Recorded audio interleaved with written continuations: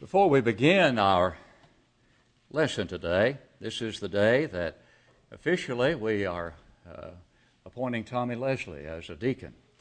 And I would ask Tommy to stand, but he's already stood. He already stood here, and I think you all know him, except for those who are visiting with us. But we appreciate Tommy very much and his family. I have known this family for many, many years, going all the way back to Memphis School of Preaching days in the 90s, I guess. I started to say the 70s, but that's when I was a student. I knew Tommy when I was privileged to teach there, and you could not have asked for a finer student with a finer attitude.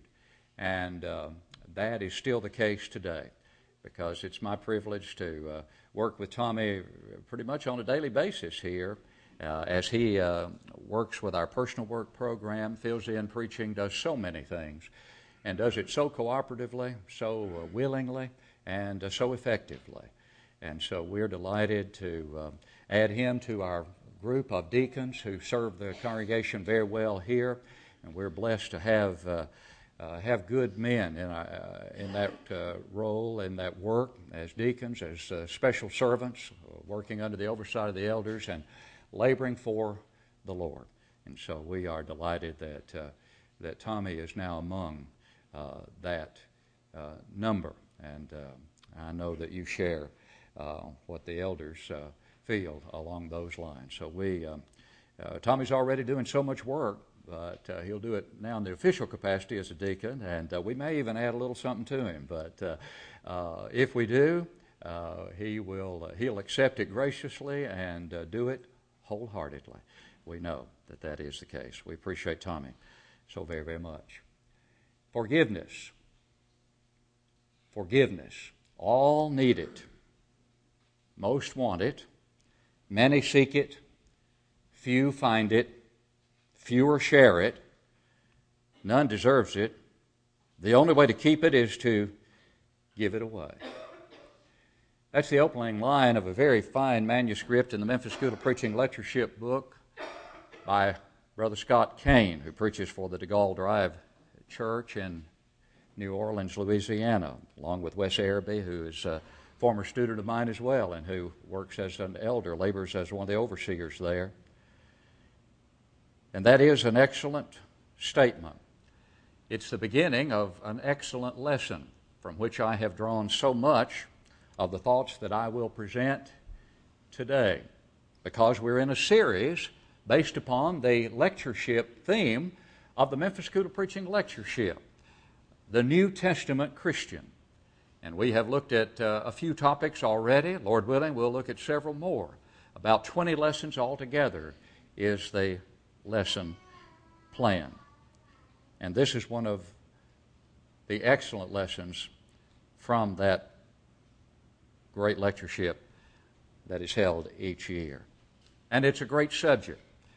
I obviously could not deal with all the subject matter that was dealt with in the lectureship book, but I have chosen about 20 with which to deal, and I think this one is so vitally important because of the statement we have just shared with you from Brother Kane. Forgiveness, all need it, most want it, many seek it, few find it, fewer share it, none deserves it. The only way to keep it is to give it away. Yes, God forgives. And aren't we thankful that God forgives? And He expects man to forgive others. In Matthew chapter 6, verses 14 and 15, as a part of the great Sermon on the Mount, the Lord Jesus Christ made that point abundantly clear, didn't He? For if you forgive men their trespasses, your heavenly Father will also forgive you. But if you do not forgive men their trespasses, neither will your Father forgive your trespasses. You see, one cannot be a New Testament Christian without practicing forgiveness. And that being said, let's ask this question. Is it always an easy thing to do? You know, if it were always easy, Peter would not have asked Jesus the following question. Lord, how often shall my brother sin against me and I forgive him? Up to 7 times? You know, Peter probably thought that was pretty generous. 7 times, if I forgive my brother 7 times? Well, no, you know the Lord said 70 times 7, meaning no limit to that forgiveness. But one of the major hindrances to forgiveness is something called the grudge. The grudge. And thus the title of our lesson is The New Testament Christian Forgives Without Grudging. Without grudging. You see, forgiveness and holding a grudge are mutually exclusive. They cannot be in harmony. If a person claims to have forgiven while holding a grudge, has that person really extended forgiveness? The answer is no. And so that leads us to the 2 questions upon which this lesson will center. 1, what is forgiveness?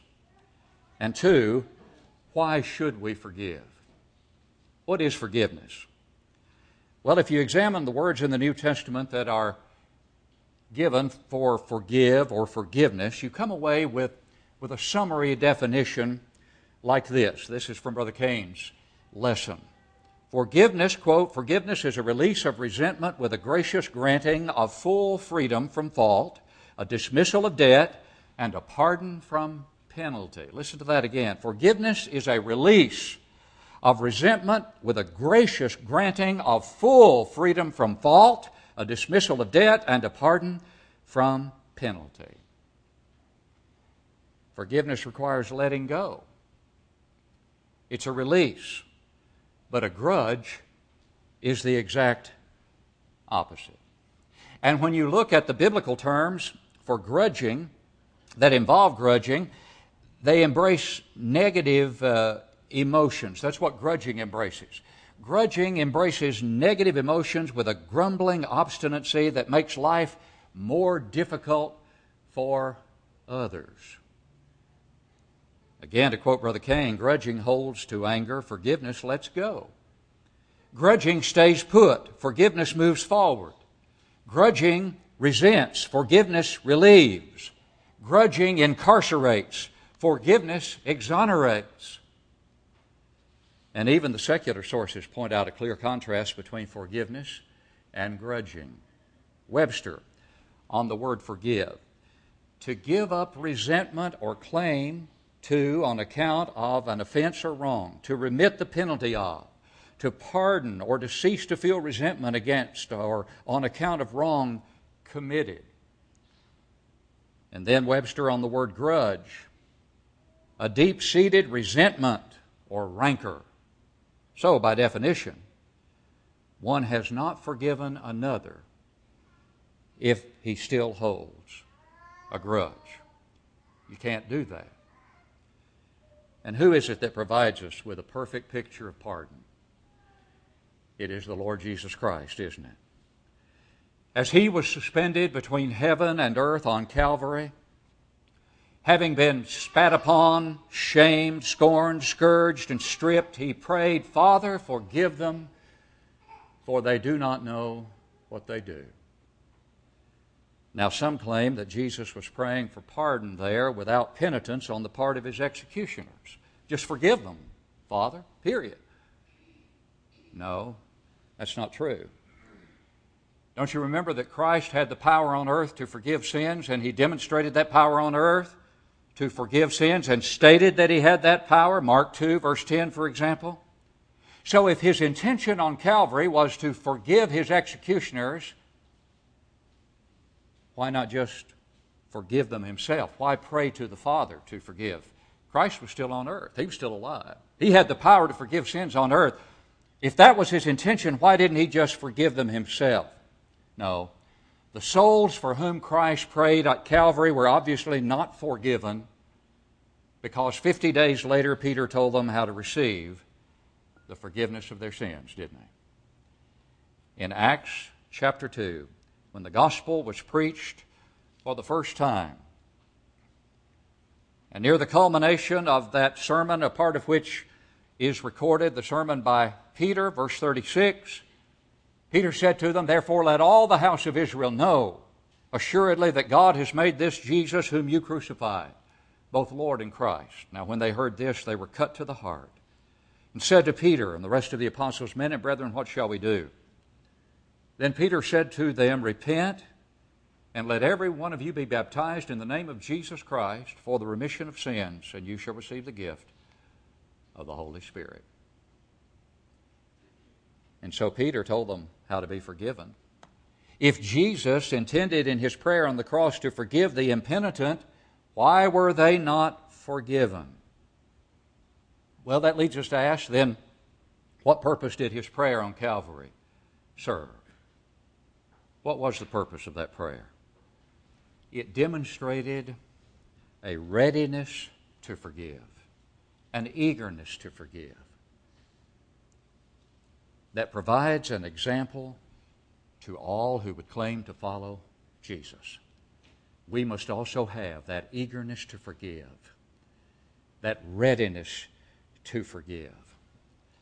I quote Brother Scott Kane again as he so ably states in his excellent lesson on this subject, quote, the readiness to forgive begins when the transgression is realized, not when repentance is made. Notice that.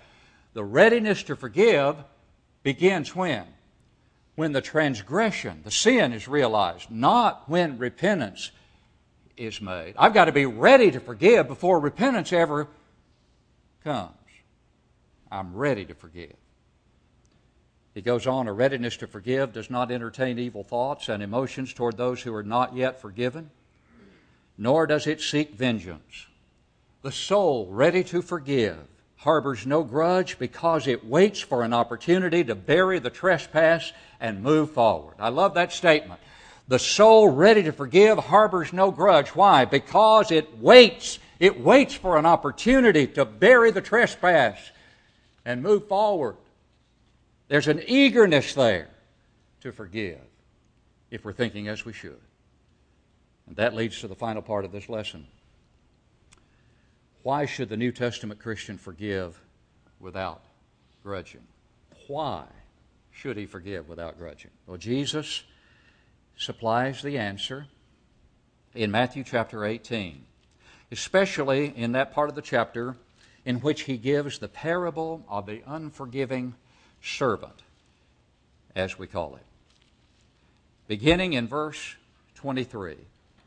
Therefore, the kingdom of heaven is like a certain king who wanted to settle accounts with his servants. And when he had begun to settle accounts, one was brought to him who owed him 10,000 talents. But as he was not able to pay, his master commanded that he be sold with his wife and children, and all that he had, and that payment be made. The servant therefore fell down before him, saying, Master, have patience with me, and I will pay you all. Then the master of that servant was moved with compassion, released him, and forgave him the debt.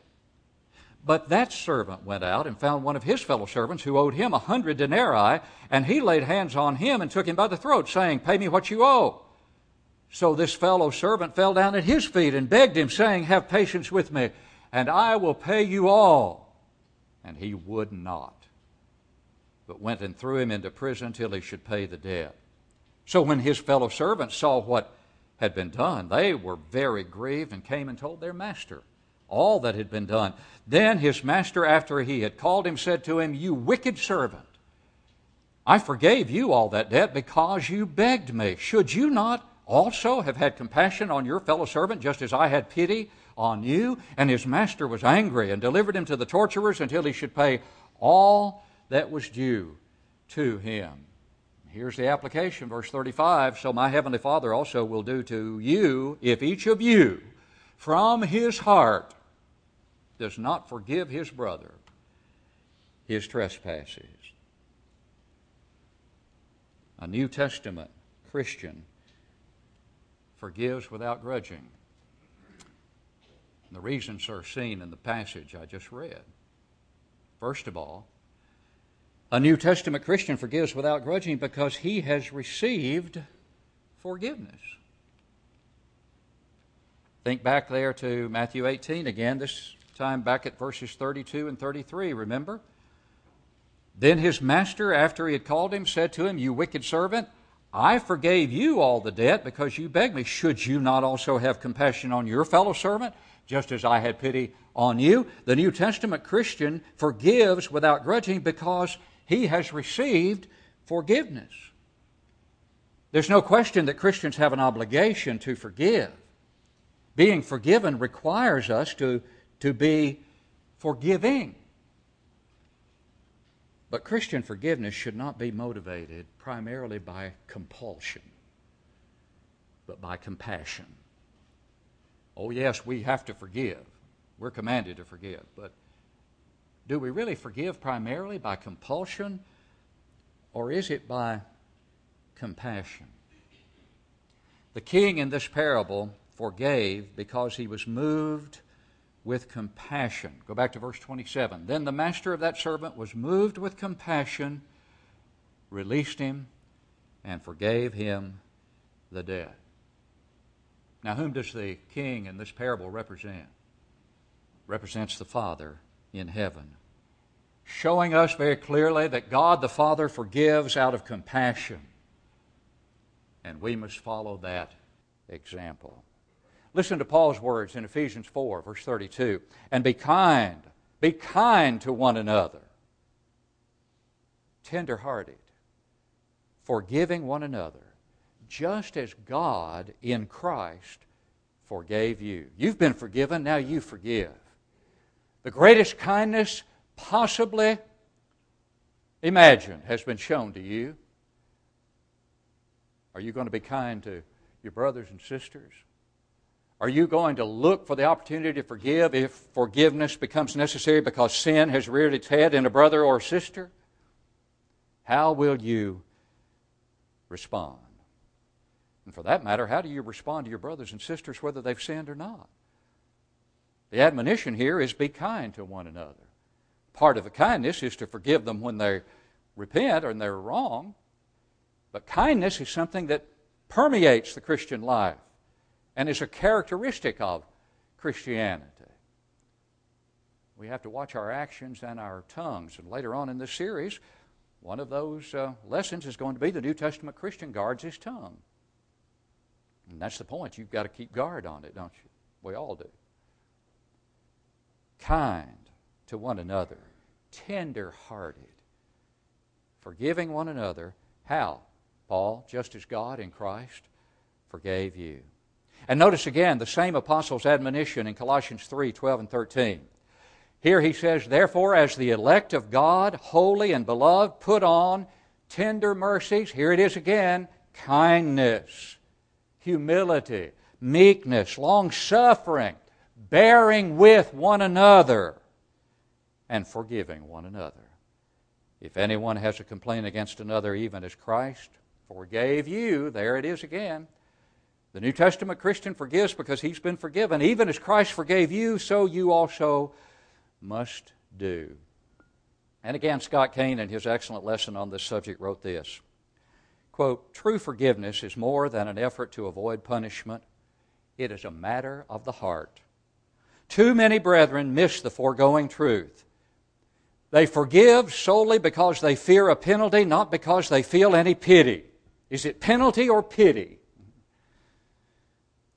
He goes on, such souls may truly forgive without a grudge, but there is room for growth.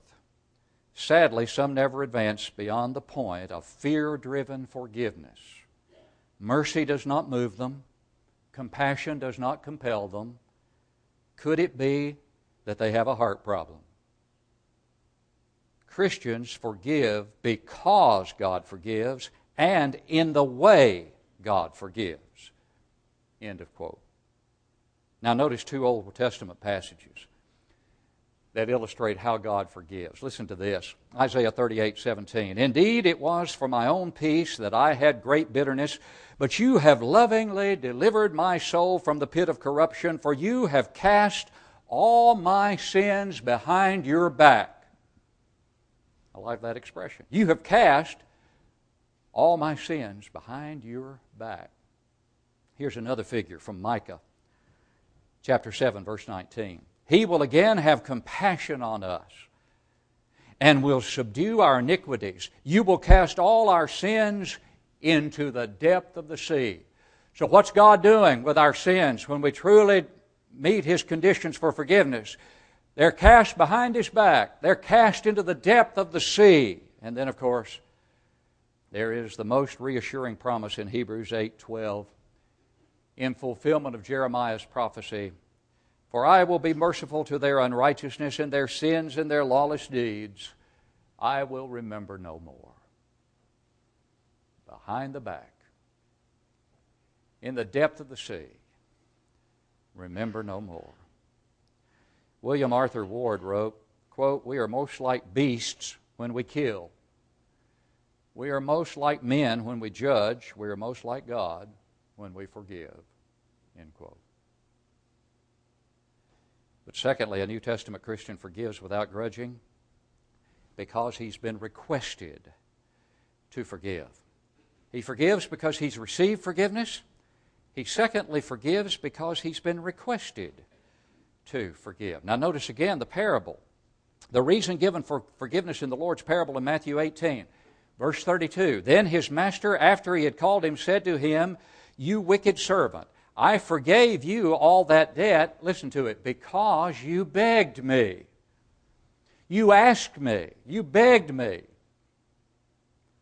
The Bible teaches that God, please notice this, appreciate it fully, God does not forgive without repentance.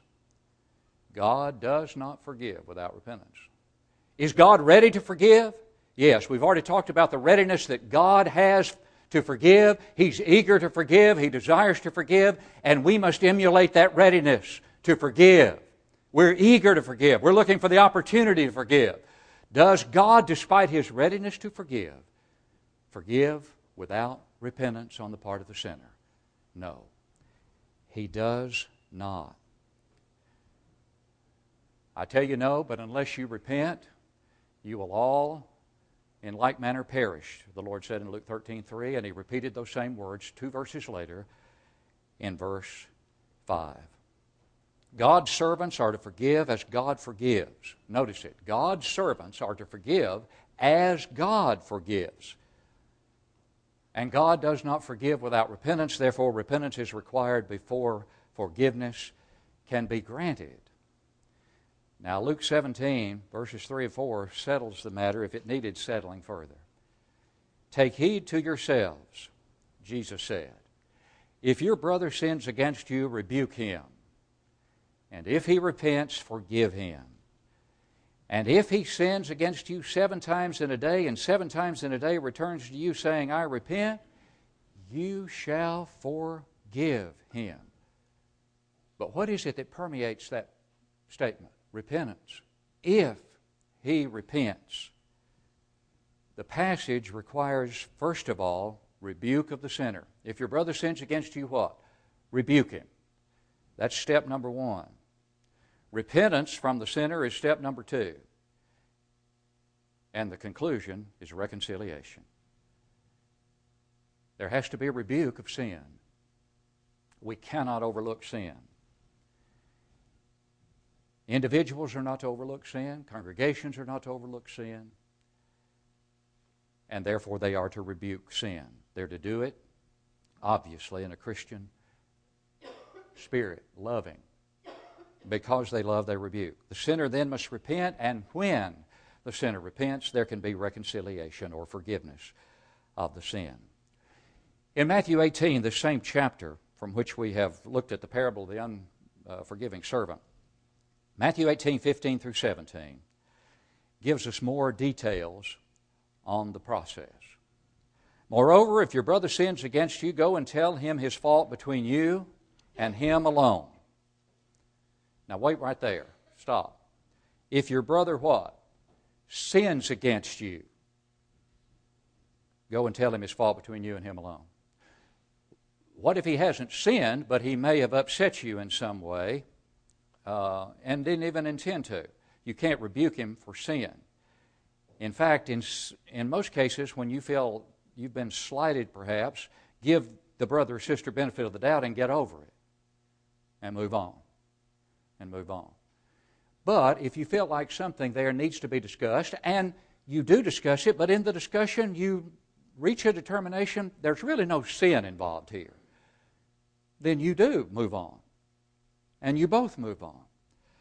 But when sin is involved, you go to him and rebuke him. And if he hears you, Jesus says, you've gained your brother. And incidentally, that doesn't mean that even when sin is not involved, don't misunderstand me on this, that we can't express concern and have questions that we need answers for. That's fine. But do that in the right way, and then be accepting if there's a logical and plausible answer from the brother or sister. But where sin is involved, you can't just move on, can you? Can't move on where sin is involved. If he hears you, you can move on. If he hears you, that is, hearing you in this statement indicates he or she responds to the rebuke and says, yes, you're right, I have sinned, please forgive me. Leave it right there if it's between the two of you. And reconcile and move on. Beautiful thing. But if sin is involved, and you know there's sin involved, and you approach the brother or sister, and the brother or sister will not hear you, you haven't gained your brother, as Jesus says here. If he will not hear, then what? Forget it. Move on anyway. No. Take with you one or two more, that by the mouth of 2 or 3 witnesses every word may be established. And if he refuses to hear them, tell it to the church. But if he refuses even to hear the church, let him be to you like a heathen and a tax collector. In other words, withdraw fellowship from the brother or sister. When? As soon as the sin is known? Of course not. After a long and loving process, a reasonable and loving process. But if there's no response, no repentance, you have to do what God has told us to do. Paul in 1 Corinthians 5 rebuked the Corinthians for their failure to do what? To rebuke the brother who was living in sin with his father's wife. And you know, they were actually puffed up about it. They had an arrogance about it, as though they were saying, see how tolerant we are? Oh, and that's the buzzword today, tolerance. And they were in effect, the Corinthian church was in effect saying, see how tolerant we are? We're so tolerant and loving, we can even fellowship a man who's living with his stepmother. In sin is the indication here. We can even extend fellowship to this man. Look how tolerant we are. And again, Brother Kane in his excellent lesson says, quote, many who teach forgiveness regardless of repentance claim it is arrogant audacity for Christians to withhold forgiveness from the impenitent, but according to the apostle, it is actually an act of arrogance to extend forgiveness to the impenitent. That's exactly right. They were arrogant in their failure to extend rebuke, in their failure to rebuke, and to supposedly extend forgiveness whether there was repentance or not. Well, thankfully they listened to Paul. And the church at Corinth responded favorably to Paul's admonition. They disciplined the offender, and guess what? They brought him to repentance.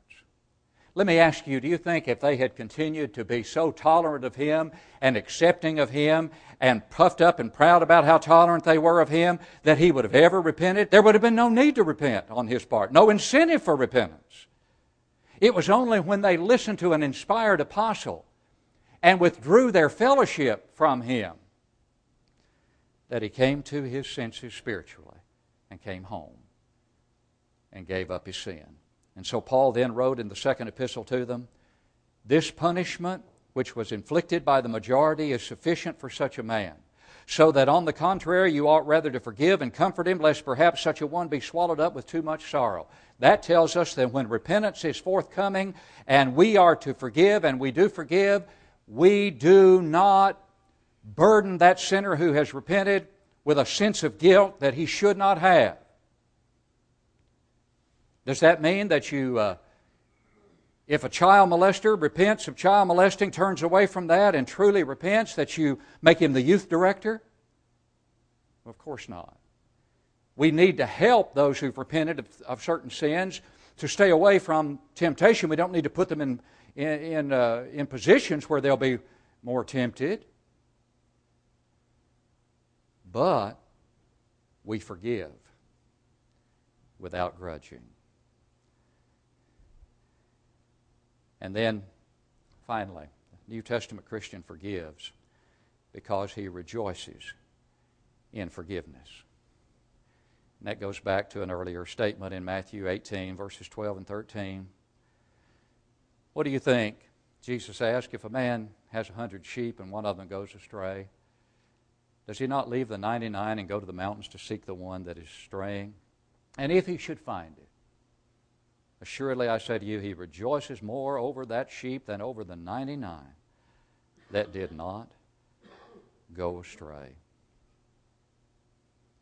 Over the 99 that did not go astray. When a lost soul repents and returns, there is joy. Where? In heaven.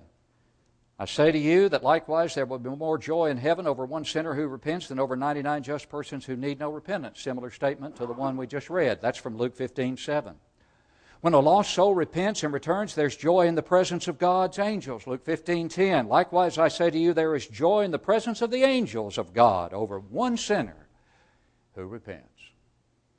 And there is joy when a lost soul repents, also in the hearts of God's servants, in brothers and sisters in Christ.